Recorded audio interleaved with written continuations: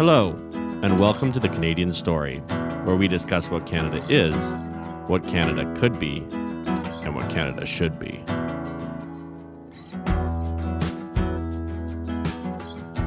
Hello, everyone, and welcome to the Canadian Story. We have a very special guest here today. I know I say that regularly, but this is someone who is near and dear to my heart, Anthony Koch. He is born in Quebec. He is fluently bilingual, and more importantly, at least from my perspective, he and I started Sheer Must Go together. Now, that might sound kind of negative for the Canadian Story, but I think Anthony and I both feel that the work we put in on that was for the good of this country and particularly for the good of our party. Why don't you speak a little bit about your background, Anthony, your love for Canada, and your love for your province? Yeah, so the love for the province part's, I think, in many respects more interesting, but we'll get back into that for a little bit. So effectively, I'm the grandchild, I should say, of four immigrants. So I'm, depending on the definition that you use, I'm a second generation or a third generation Canadian, depending on whether or not you count the quote unquote immigrant generation that came here as the first, or if that's more the people who were the first generation that were actually born in the country.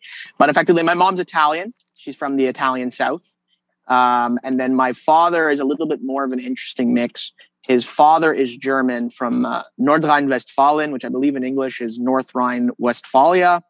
And then his mother is a mix. So she was actually born and raised in Egypt, but she's ethnically a mix of Greek Cypriot, and Italian as well. So it's a melange of people from all over the world that ended up in Canada for a variety of different reasons.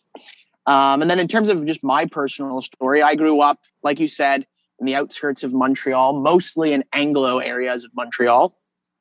And got involved in politics because I decided one day that I was a crazy person who was going to be a young... Truly a crazy person. Yeah, a young Anglo-Montreal Italian conservative. So I was...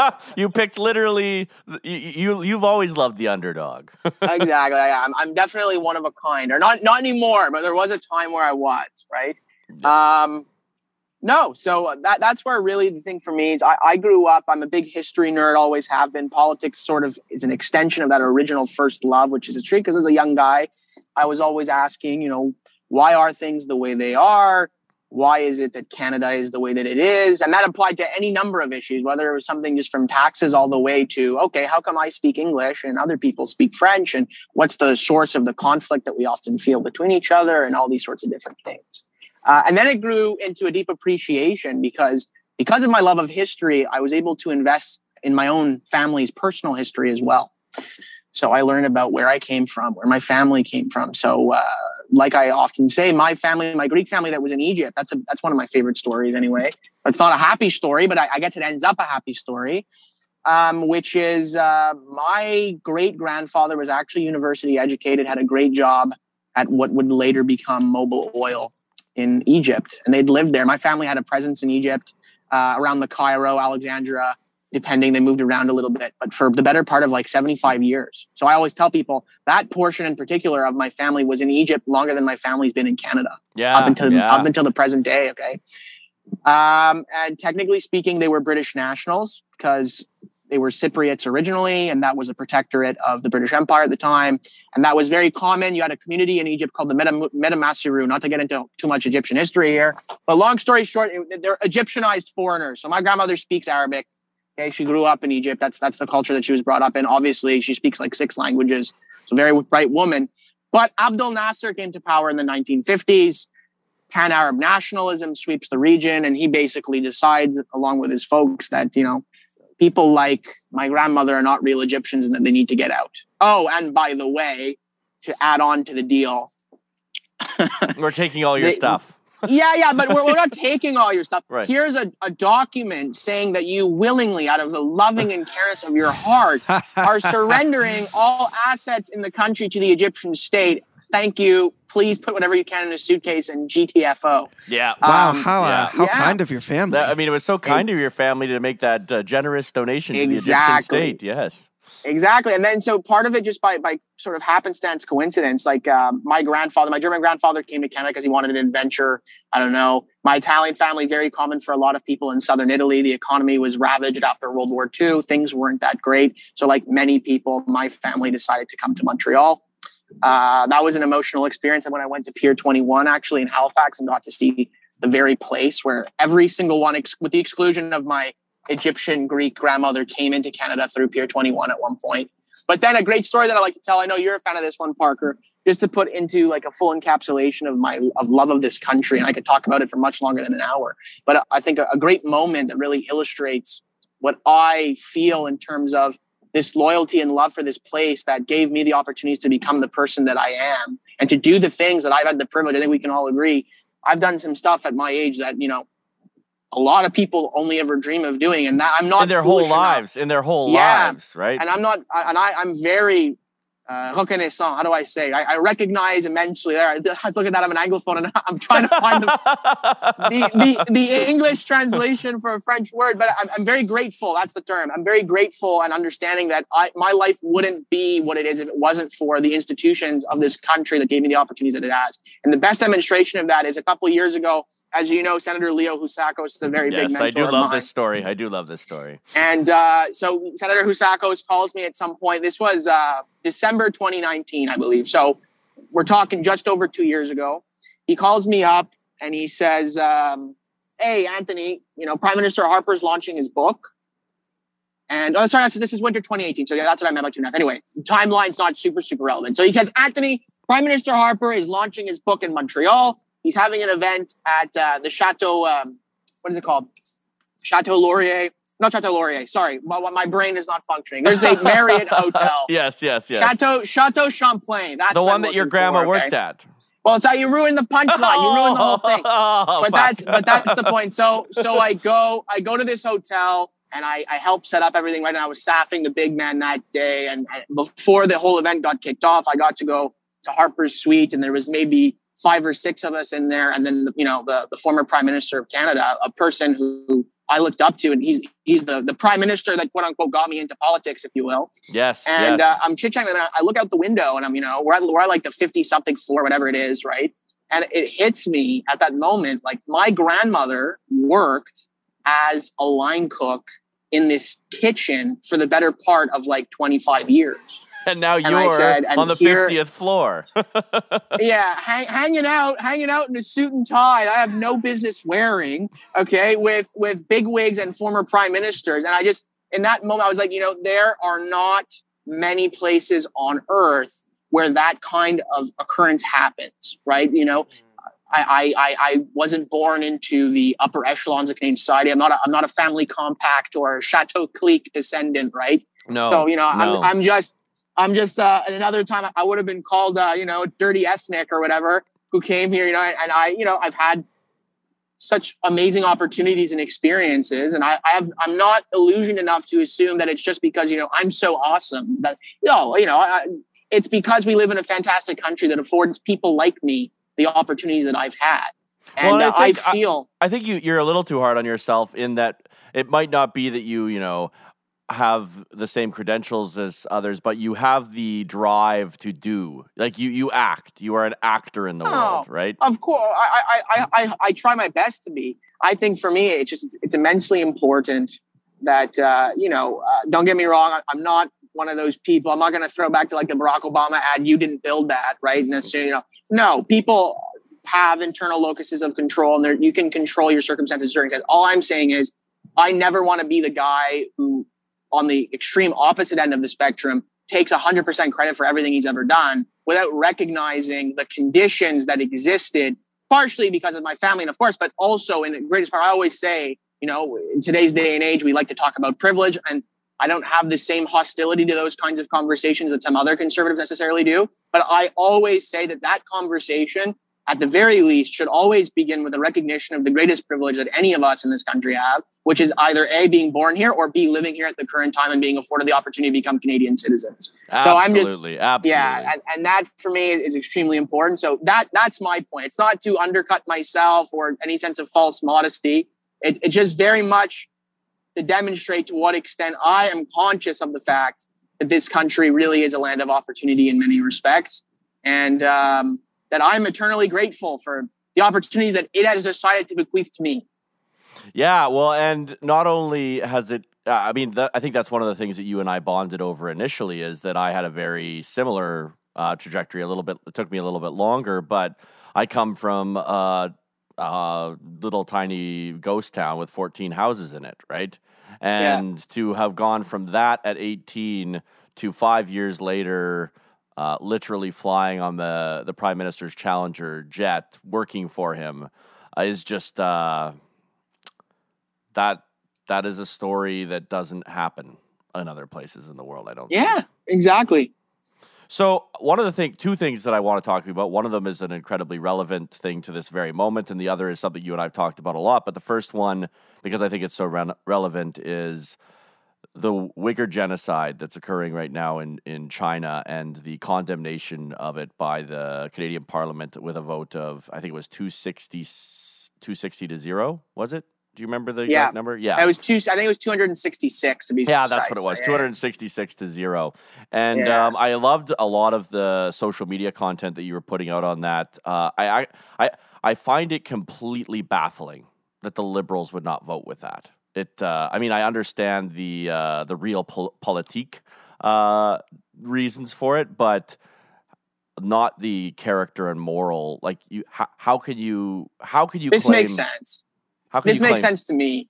Okay, well, why don't you explain why you think that this is going the way it is? I mean, this is a very classic trend, and not, I don't want to draw comparisons all the time between Trudeau father and Trudeau son.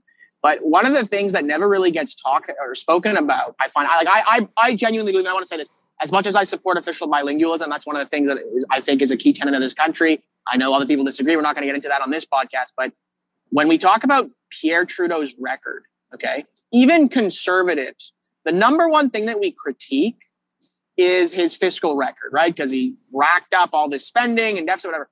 We almost nobody in Canadian intelligentsia, be it in academia or just in broader body politic, talks about the fact that Canada's foreign policy in the 1970s and 80s was a tragedy of epic proportions before Brian Mulroney ended up taking office, okay? Pierre Trudeau was, in many respects, the original communist bootlicker. Yeah. Okay. Yeah. Like he really was. I mean, this is a guy who went to Siberia and made comments to the Soviets about, wow, look how wonderful this is. Like, look at what all the things you're able to accomplish. And it's like, yeah, because they have slave laborers and gulags who, you know what I'm saying? That's how this was built, Mr. Trudeau, right? So always had this sort of ambivalence or even outright admiration for the Soviet Union or other dictatorial authoritarian regimes just because, of their ability to quote unquote turn things around on a dime and all that sort of stuff. So, well, didn't the current prime minister at one point say that he has an admiration for China? For the basic dictatorship. And I still, even given the benefit of the doubt on that, I still think the quote is often manipulated and taken out of context. But it's the same general idea here, which is like this weird, like when you start to understand that a lot of the moralizing that comes from parties in the world, like the Liberal Party of Canada, is a political ploy. That you allow it's fantastic to apologize for things that you didn't do that happened 100 years ago. Because you get all the perks of being, look at me, I'm the righteous man, recognizing these great historical ills. And there's no cost because everybody who was involved is dead, right? Like there's no big, I can condemn Nazis all day long. And, there's no Nazi Germany that I have to worry about the political or economic class of Canada trying to interact with to get concessions. Like plenty of American companies got rich off Nazi Germany in the 30s and 40s, right? And these are the kinds of... IBM, right? Oh, exactly. So you have a lot of these situations. I mean, not to get too into this either, because I don't want to sound like a conspiracy theorist, but I'm saying if you look at the Canada-Chinese Business Council, okay, and the people they hire, and you look at people in this country like, and by the way, it's not just a liberal thing, but I'm saying Jacques Chrétien, John Manley, Jean Charest, a lot of these people post-political careers, and some of them, when they're in this in-between period, as they're transitioning away from public life, they're all on the Chinese dime. And people don't understand this. I'm not talking about old-style Italian corruption. Okay, I can say because I'm a WAP. But I'm not talking... I'm not talking about brown envelopes. Nobody's being bribed in such explicit terms. It's just like, hey, the Chinese consul generals across the country hook up local business people with Chinese clients. And it's bribery, but it doesn't feel that disgusting. Hey, let me just facilitate business contacts. And then you've got other big companies that rely a lot on Chinese imports or whatever. So once the money starts flowing, people are less likely to speak up because now there's actually a direct financial cost. So I'm saying beyond the fact that a lot of Canadians, and I can say even people like me and you, Parker, even though me and you don't own companies that are exporting to China. No, by the way, only like 5% of Canadian exports go to China right now. They're not a major consumer of Canadian products yet anyway. Okay. Our trade's still overwhelming with the United States, but Canadians buy a lot of cheap Chinese goods. Yes. And that's the real that's really the global addiction, right? The global addiction is cheap goods, cheap labor, and that's the Chinese proposition. Bring your industries here and we will produce your trinkets. Exactly. And we'll make sure that all of your business leaders are on some level, will have favorable conditions, this, that, whatever, because they still have a 1.4 billion person market is pretty sexy. Yeah. You don't need to capture very much of that market to take care of yourself financially for life. No, exactly. And to answer on the Uyghur thing, just broadly speaking, like something that some people, not everybody is, I'm about to finish actually my conversion to Judaism. Okay. And here's a little interesting tidbit about me too, but like it's a weird, like my great grandfather was a Nazi. Yeah. Yeah. And now I'm becoming a Jew. So I guess, but my whole point is, so in some level, this is that's a redemptive story. That's a generationally redemptive story. No, fair. But my point is, this is personal. The Uyghur situation is personal for me in this regard, which is when you go back, if you look at the historical record in the 30s and 40s, we actually have more conclusive evidence right now about what the Chinese are doing to the Uyghur minority in China. Or I won't say the Chinese regime or the Chinese Communist Party. I do not want to. Yeah, it's not Chinese people. It's a dictator. I hate making this comparison in general because it's Godwin's law. Everybody and their mother. Everyone always. Now. Yes. Everybody's a Nazi. Yeah. Everybody's this. But this is the most appropriate comparison. This is the most fair comparison to the Nazi German regime and the treatment of the Jewish and other minorities in the country that has existed in the since World War II, I'd argue, in many respects, okay? You have a highly developed country that is systematically trying to eradicate a people. Okay? And in the name of... Let's not get this confused. Like, Rwanda is totally different situation than this. Rwanda is like a war, right? No, but I don't even like Rwanda was also a genocide. I'm not trying to say that one is worse, or I find once you get into that, you get through the weeds and it distracts from the point that's trying to be made. All I'm saying is Canada as a country, okay, Lord knows our military has been garbage for years, okay? So no, to all the people who like to mock me or other people that have the same perspective as me, I'm not suggesting that we send Canadian battalions to drop down on Beijing and seize the country, okay? No, okay? But this sort of resignation, the thing that Canada has always had, and it's funny, because liberals are the first people to always invoke this, and it tends not to be conservatives who do, this notion of soft power, or this Canada has a moral weight to it when we speak on specific issues. Okay. And the most recent example of that in many respects was when Margaret Thatcher and Ronald Reagan in the 80s didn't want to speak up about apartheid in South Africa. Guess who was the first guy out of the gate who did? Yeah, Brian Mulroney. Exactly. And that's why. Yeah, and that's why the Irishman from Quebec. Exactly. He maintained a fantastic relationship with Nelson Mandela his entire life, and he was invited both to the funeral and also to his swearing-in ceremony, right? And Mandela always spoke about the role of Canada, particularly in those early days, okay, when things weren't exactly the role that we had. So all I'm saying is, no, we're not going to bomb Beijing or shell Shanghai. Okay, that's not the world has changed. It's not World War II. Okay, we're not storming the beaches. Okay, that's not what I'm suggesting here. All I'm saying is why. I mean, I know why on some level. What I'm saying, we have to be the country when nobody else wants to speak up, and America is speaking up. So there's no excuse. But I'm saying, even in the event that they didn't, we know a genocide is happening. Yeah. Why wouldn't we say it? You know, we have no problem. Justin Trudeau literally said that we are, not only did we commit genocide, but that Canada as a country is committing an ongoing cultural genocide against its First Nations people. Okay, that was fine. He didn't need to do greater investigation. There was no need for any of that when it came to, him getting to throw the virtue signaling around in a domestic political context. Oh, yeah, he'll do that all day long. Right? Even Catherine McKenna put out a tweet yesterday, I'm pretty sure, about there was an incident that happened somewhere. I don't remember the specific details. A Muslim woman in Canada was the victim of an Islamophobic incident. And they were like, we will always stand up for Muslim women. And I said, yeah, unless they're being systematically raped, sterilized, and genocided by the Chinese government Communist Party. Then we have nothing to stand for. Then you'll abstain from the vote. Right? Right? And you won't even have the Albays, forgive my pig Latin, to sit down and actually face the fire and vote. No, you'll send Mark Garneau, and it's sad that they chose him. I understand because he's the foreign affairs minister, but Mark Garneau, regardless of the fact that he's a liberal, in many respects is a Canadian hero. And the fact that they put... an astronaut. One of our astronauts. And the fact that they put him out there to say, I abstain on behalf of the government of Canada was disgusting in a million and one different ways.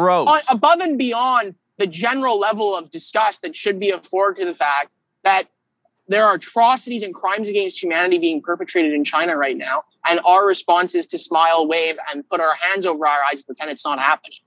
Yeah. How's that for courage, right? Canada's back. I'm not trying to be like the classic conservative meme using all the same, but I mean, come on, guys. Like we have, you want to sell Canada as this vision of this progressive, like heroic, we stand up for the frail and the disadvantaged around the world. And then every single time we have an opportunity to do so, whether it was the Yazidis, when ISIS was committing genocide against them, right? Like we're nowhere to be seen. We're nowhere to be seen. And I want to go into this because one of my favorite conversations you and I had, I was actually in Ottawa where we talked it was right after Aaron had won leadership, and you and I were talking about the future of the party, and we were talking about the fact that Liberals come to, when we say that we want to put Canadians first, ask Canada, which is something that Aaron has said, and that you and I think entirely agree with, we're accused of being racist. And I love your response to that. Why don't you just share that with the listeners? Yeah, so I think conservatives in this country are too coy, to use a lack of a better term. I don't think we attack enough, and I don't think we almost feel like we have to be careful with what we say as if we're saying something wrong. And I'll give you an example. If I was ever in a scrum, I had a journalist throw a microphone in my face and say, Mr. Koch or Anthony, whoever it is, what would you say to anybody who would suggest that your Canada First foreign policy perspective is racist? I'd say, well, what race are Canadians? Yes. You seem to have an idea. You seem to think that Canadians form some form of race. So please let me ask you, because I didn't think Canadians were composed of an ethnic group or a race, but you seem to think that they are. When I say Canada first, right, I always say Canada as a country, a nation, national identity, as far as I'm concerned, and there's other people who disagree with me, I don't agree with these people, does not pass down through the bloodline, okay? It is a congregation of believers. Yes, okay? Preach. That's what it is, okay? For me, I'm a Québécois. I'm not a Québécois de souche, right? And we'll get into this a bit later if we have time, but I chose Quebec in my spirit. I learned, French is not my first language ever. I'm saying I adopted the nation as my own. It's interesting because I was born in Quebec, but I still assimilated. In some way I was an immigrant in the land that I was born in. I didn't speep the language. There was a cultural disconnect. A stranger in a strange land, right? Yeah, kind of thing. And my point is, so someone would ask me, don't you think it's racist? I said, well, last I checked, my friend Mohammed is a Canadian too. My Sikh friends are Canadian too. My Chinese friends are Canadian too. So I don't know why you think, but when I'm saying put Canadians first, I'm talking about everybody, regardless of race, religion, creed. And at the end of the day, I'm talking about Canadians. Yeah. And it's the point. It makes me laugh. It's like, would you ever suggest that somebody who believed they needed to feed their own son before they fed a stranger on the street, or that they're a bad person? No. At the end of the day, if you have extra food, then yes, by all means, it's the righteous thing to help out others. But if somebody in your family is struggling, then you have an obligation to take care of themselves. And by the way, look at COVID.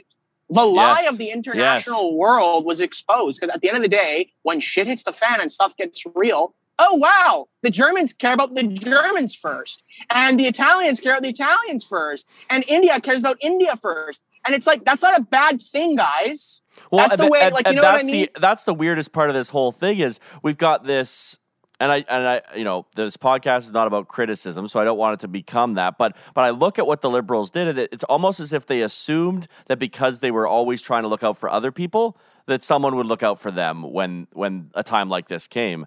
And what they have come to realize is it's literally their job to look out for Canada's best interest.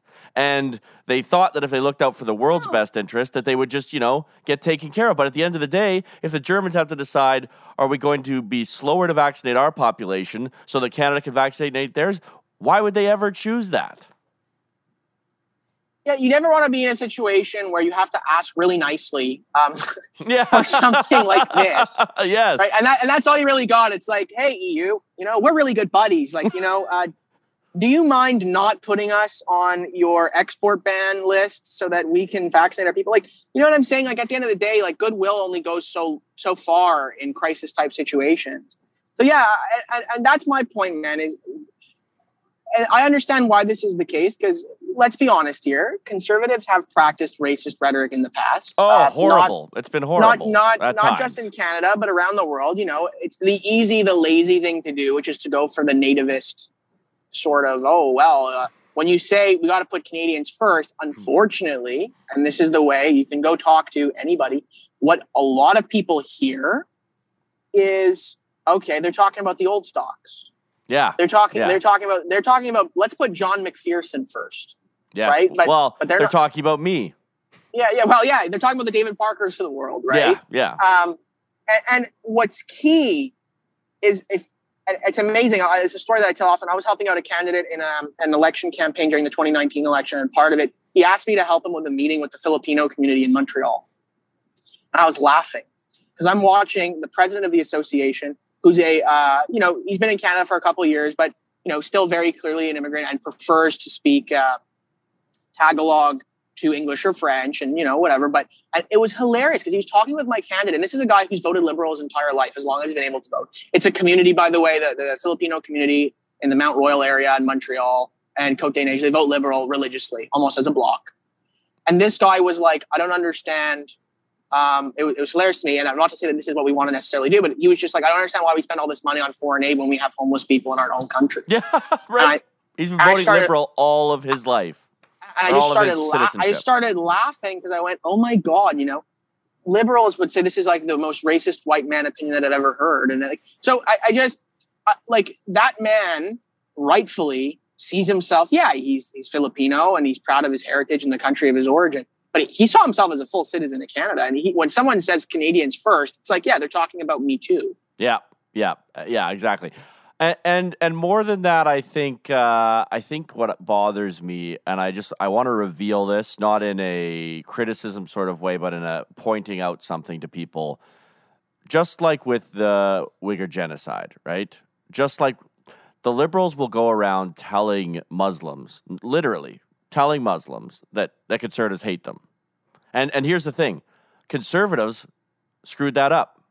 Right? Conservatives after 9/11 saw they became opportunistic, and they said there's fear around Islam right now because of what happened at 9/11, and we can utilize that fear. And your mentor was on Senator Housakis was on the podcast, and one of the things he said that I thought was so enlightening was there's two ways to do politics: hope or fear.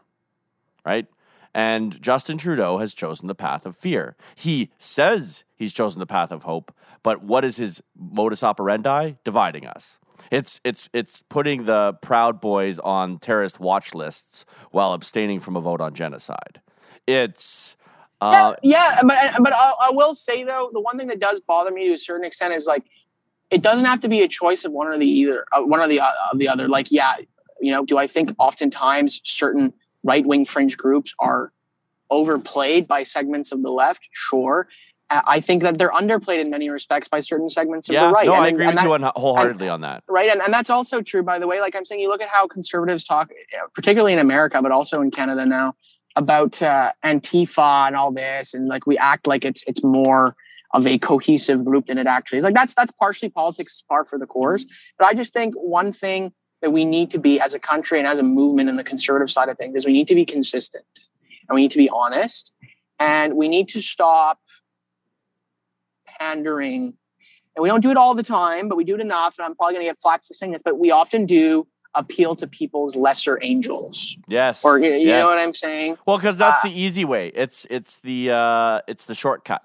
Right? Yeah, the hard work. Not in Canada, it's not though. And this is the thing too. Like I'm saying, like beyond the moral concerns, it's also just bad politics in Canada. Like I'm saying, our country has changed immensely over the course of the last 30 years. Like Canada is a country where just over 25% are visible minorities. So I'm not talking all time. I'm talking like non-white period. Okay. Yes. That's going to continue to change. Well, okay? I'm just hoping every single person from Hong Kong decides to move here. All of them. Oh, among many other population groups in the world that are struggling. I think we should be the haven for all of them. It's just that moving forward politically, the way don't get me wrong, the media in many cases, and of course the Liberal Party is always going to treat us in bad faith. But I'll give you the best example that I can think of. Steve Paikin, right, a titan of Canadian media, was accused a couple of years ago of sexual impropriety in the workplace. Yes. Okay. Yes. Nobody bought it, and it was quickly determined after an investigation that actually there was a woman who was going through. She was suffering immensely from some mental health issues, whatever, and she made the accusation, but that it was ungrounded. Okay, there was nothing to it, and I thought it was amazing, particularly in the Me Too era, because everybody and their mother came out right away and said, "There's no way Steve did this." Right. I know. Women, men. People of every, came out and said, you know why? And why? Because Steve never, I'm talking like I know the guy, Mr. Paikin, okay, lived his life honorably and decently to the point that anybody and their mother who would ever come into contact with the guy, okay, would feel comfortable vouching for him. Yes. And I'm saying the same thing with conservatives. Oh my God, why do people accuse us of racism and this and that, whatever? It's like, guys, because we've given people reasons and plenty ample opportunities to accuse us of these things. And if we're consistent and we demonstrate to people with real actions beyond just saying, oh, we're not this, we're not that, we're not whatever, then that'll stop working. It's like the best example that we had it in the live action. Stephen Harper, the mysterious secret agenda. They're going to win their majority government and they're going to, he's going to bring in a Christian theocracy. And then guess what happened? He won. And the profits of the Liberal Party of Canada were exposed as frauds. And everybody went, okay, man, like clearly this is not what Harper's deal is. You get the crackpots who are going to believe that just because, they wear their partisan stripes so strongly. But I'm saying regular people, if you show them honestly, authentically, and decently who you are, they'll believe you. Well, that was really the tragedy of the 2015 campaign I feel like we burnt so much goodwill. We burnt so much goodwill for nothing, right? We got... And that's a fun fact, by the way. That's something that I need to stress. And I always remind people of this. 2011 was a very unique election for many respects. But one thing that always makes me proud, in that election, the Conservative Party of Canada made history in that it was the only right-of-center political party anywhere in the world that actually received a higher percentage of the vote in support from immigrant naturalized Canadians than they did from native-born ones. Yeah. Okay? So how's that? Like, that's really awesome. We put in a lot of work and first time or Canadian, I'll call them Canadians by choice, to say like first-generation Canadians chose us at a greater rate than people who were born here did. And that's what the party we need to become. Exactly. And it's because they share our values. Yeah, they do. Immigrants, like beyond the family stuff, because, a lot of social conservatives make this point, and I take it. It's well taken. But I'm saying you look at the entrepreneurial class in this country. It's immigrants. Right? It's immigrants. Disproportionately so. Exactly, right?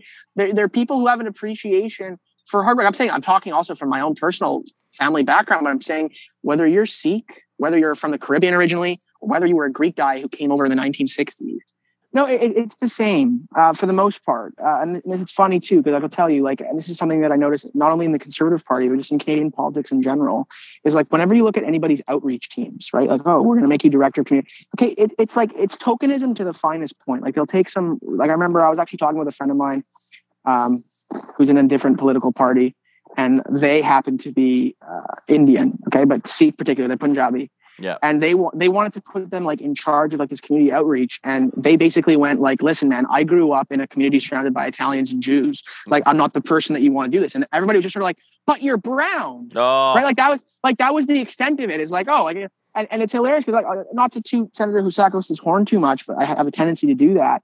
But I'm saying, like, if you ever see this guy do community outreach with, not just the Greeks and the Italians, right? I'm talking broadly. He's the son of immigrants. He grew up with that, immigrant neighborhood surrounded by a bunch of different people who all came to the country around the same time and were just trying to make their way up in the world. And when he talks about that experience, people go, yeah, that's mine. Yes. They don't care. They don't care that he's a white dude, right? No. They really don't care. And this is what I'm talking about. I find it hilarious. Like this idea that in order to reach people, you have to like look like them or have the same name as them. There's often times where that can help, but we're too hesitant on that. And then like, yes, there's authenticity issues. Like, again, not to criticize this too much, but like Aaron's making a very concerted pitch to the Quebecois nationalists right now. And it's just like, man, we need to do that. I think that's the direction we should go to a certain extent as a party, but it's just the most Anglo human being on the face of the earth from the GTA. Like, je vais défendre les droits des Québécois. Like, buddy, no one believes like you're the champion of the Québécois nation. You know what I'm saying? Like, it's like nobody's gonna believe that, man. It's like, you know what I mean? Like, it's not. Like, you can voice support, but you got to get a better messenger for that. So there's circumstances where there's nuance. I agree.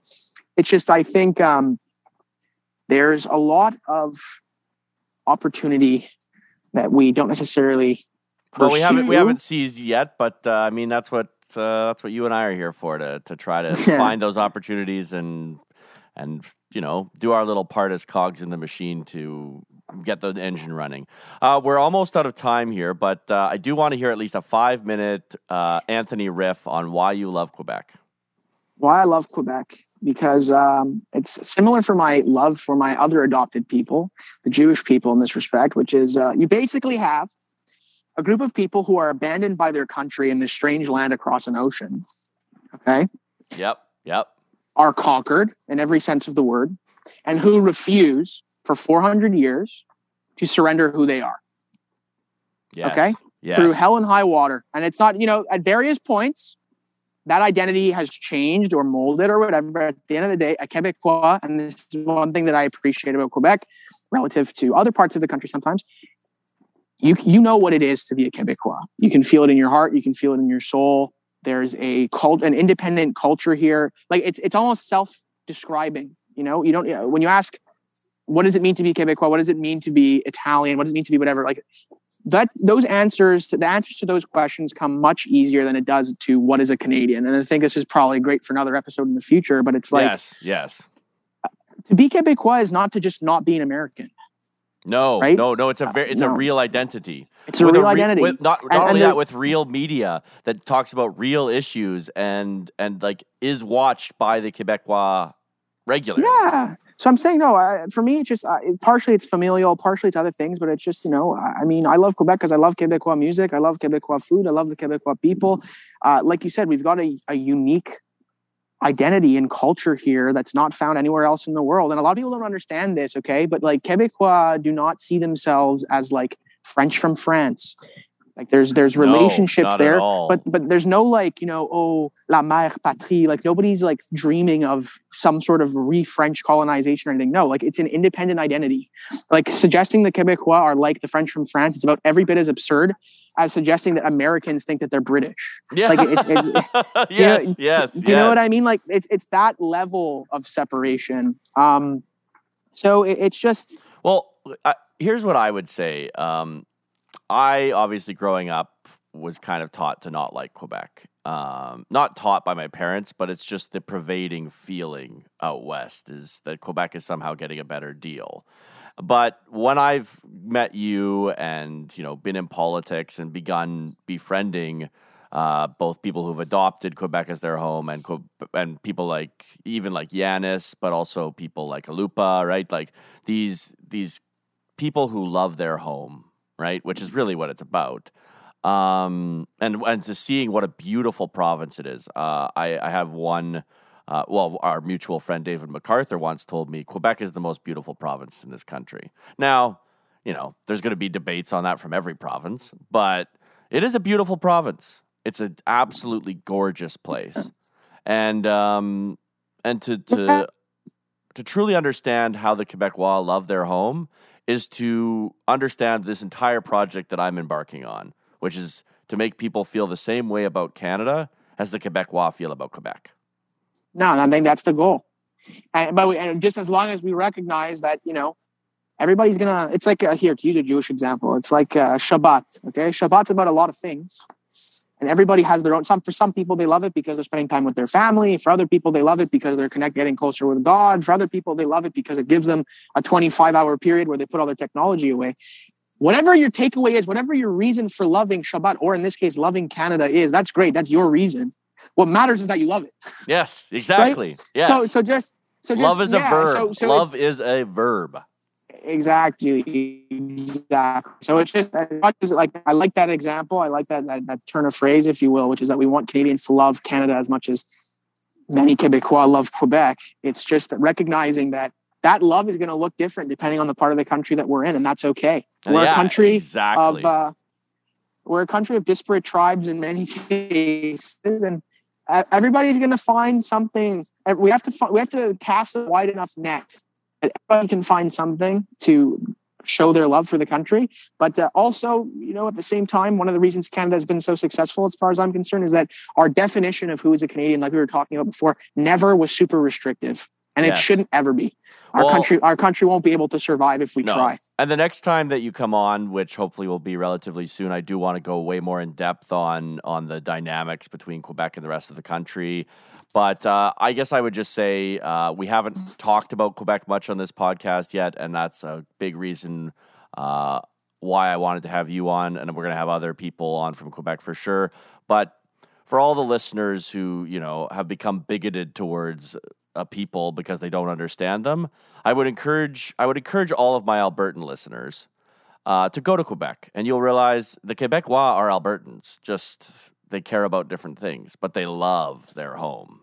We like to see that. I always laugh. It's like, we're two people who we hate. Like, there's always fights. Not to say that we hate each other, but it's hilarious because we're so similar. No, I know. And I feel like that aggravates the conflict between us, because it's like yelling at somebody who's just as stubborn and angry as you, right?